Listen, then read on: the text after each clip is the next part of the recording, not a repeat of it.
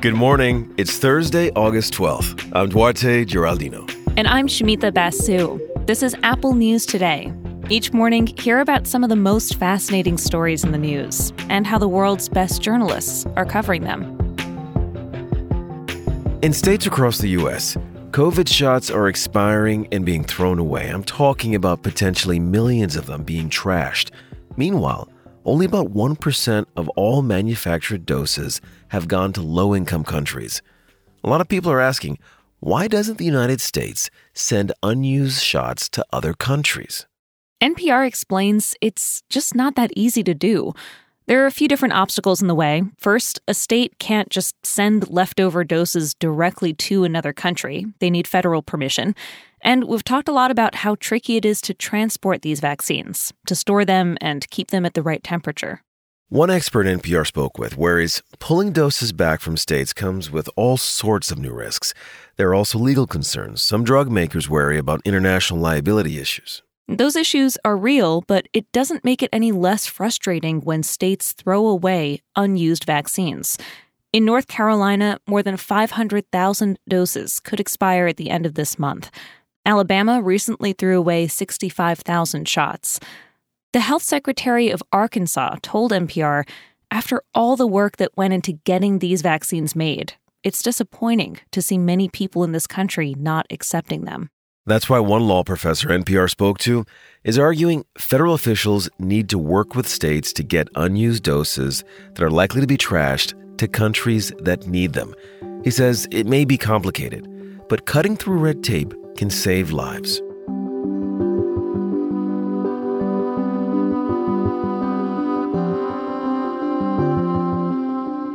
Pandemic working from home introduced us to the concept of the Zoom town. These are places where people who could work remotely moved during lockdowns.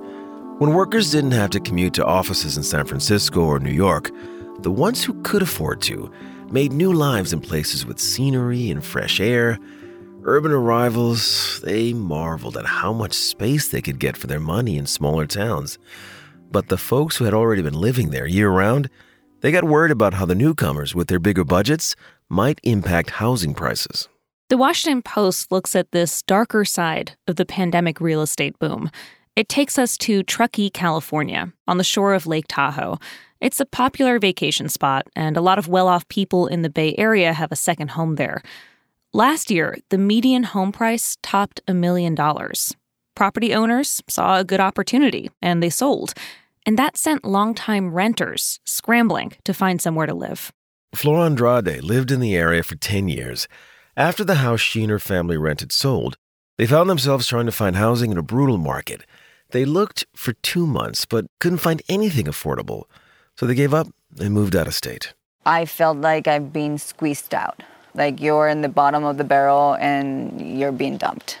As longtime residents leave Truckee, those remaining worry about the town's character. The Post talks to a former mayor who hopes that this boom can settle into something more balanced. Newcomers could create a healthier year-round economy, one that's not so dependent on ski season or summer tourism. But without more housing, people like Fleur will have to think of Zoom towns as places to visit, not places to live.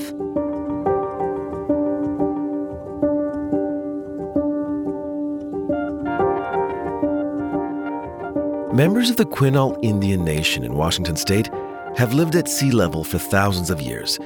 But that's all changing. The Seattle Times explains how climate change is forcing them to move to higher ground. Last winter, ocean waves breached the seawall. Dozens of buildings in the village were flooded.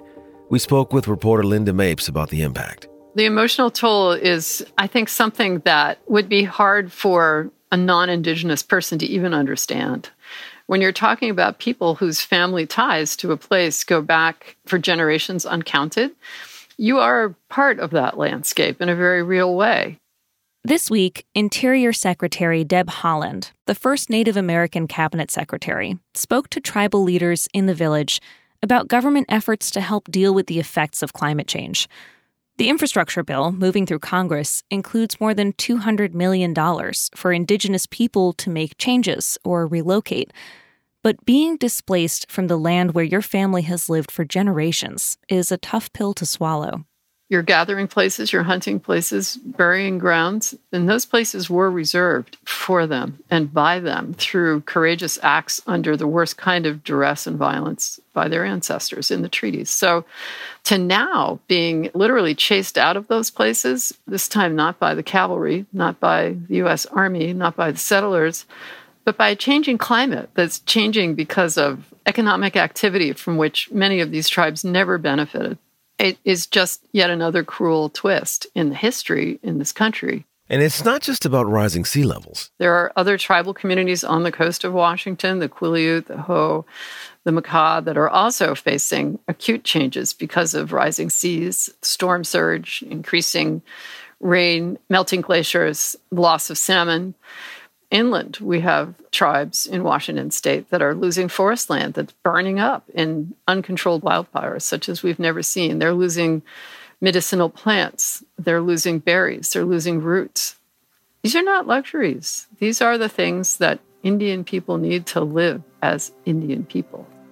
You can read more about this story and find other great reporting in the Read Local feature in the Apple News app.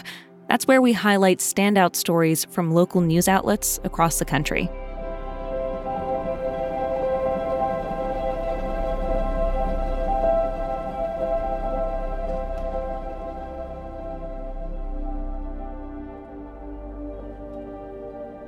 When was the last time you heard natural silence? No man-made noises, just the sound of nature. Yeah, it's been a while for me too. Take a nice long listen to this recording. It was captured deep in a national park in Taiwan. You hear the insects? The birds? Natural silence. It has a calming effect, and it's increasingly hard to find. CNN introduces us to an organization called Quiet Parks International. Their goal is to identify and advocate for the last true quiet places on the planet. It all starts with traveling to these places and recording. It turns out, even when you go to remote corners of wilderness or deep in the oceans, it's hard to escape the rumblings of human activity. Quiet is important because it's a natural resource. That's Matt Mickelson. He records these places for quiet parks. For humans, we know that exposure to excessive noise is linked to all sorts of higher blood pressure, higher levels of stress hormone, higher risk of cardiovascular disease. And the antidote to all that bad stuff is quiet. CNN was with Mickelson in Boundary Waters, that's in Minnesota. No cars or boats are allowed in this area. That's huge. Imagine 1 million acres. But later, in his studio, when he went through the audio, he still found interference. You can see this kind of low frequency buildup, and it sounds pretty subtle, but then it's a commercial jet probably, flying really far away. And then down here, these thumps are the sound of a grouse drumming. When an airplane flies over and the grouse is trying to call, they're competing for space on the frequency spectrum. If it's too noisy, Boundary Waters might not qualify as a quiet park. So far, this organization has certified 3 parks, and it's studying hundreds more. The hope is to encourage preservation and appreciation for natural silence. You can find all these stories and more in the Apple News app. And while you're in the app, keep listening to hear narrated articles from our News Plus partners. We'll talk with you again tomorrow.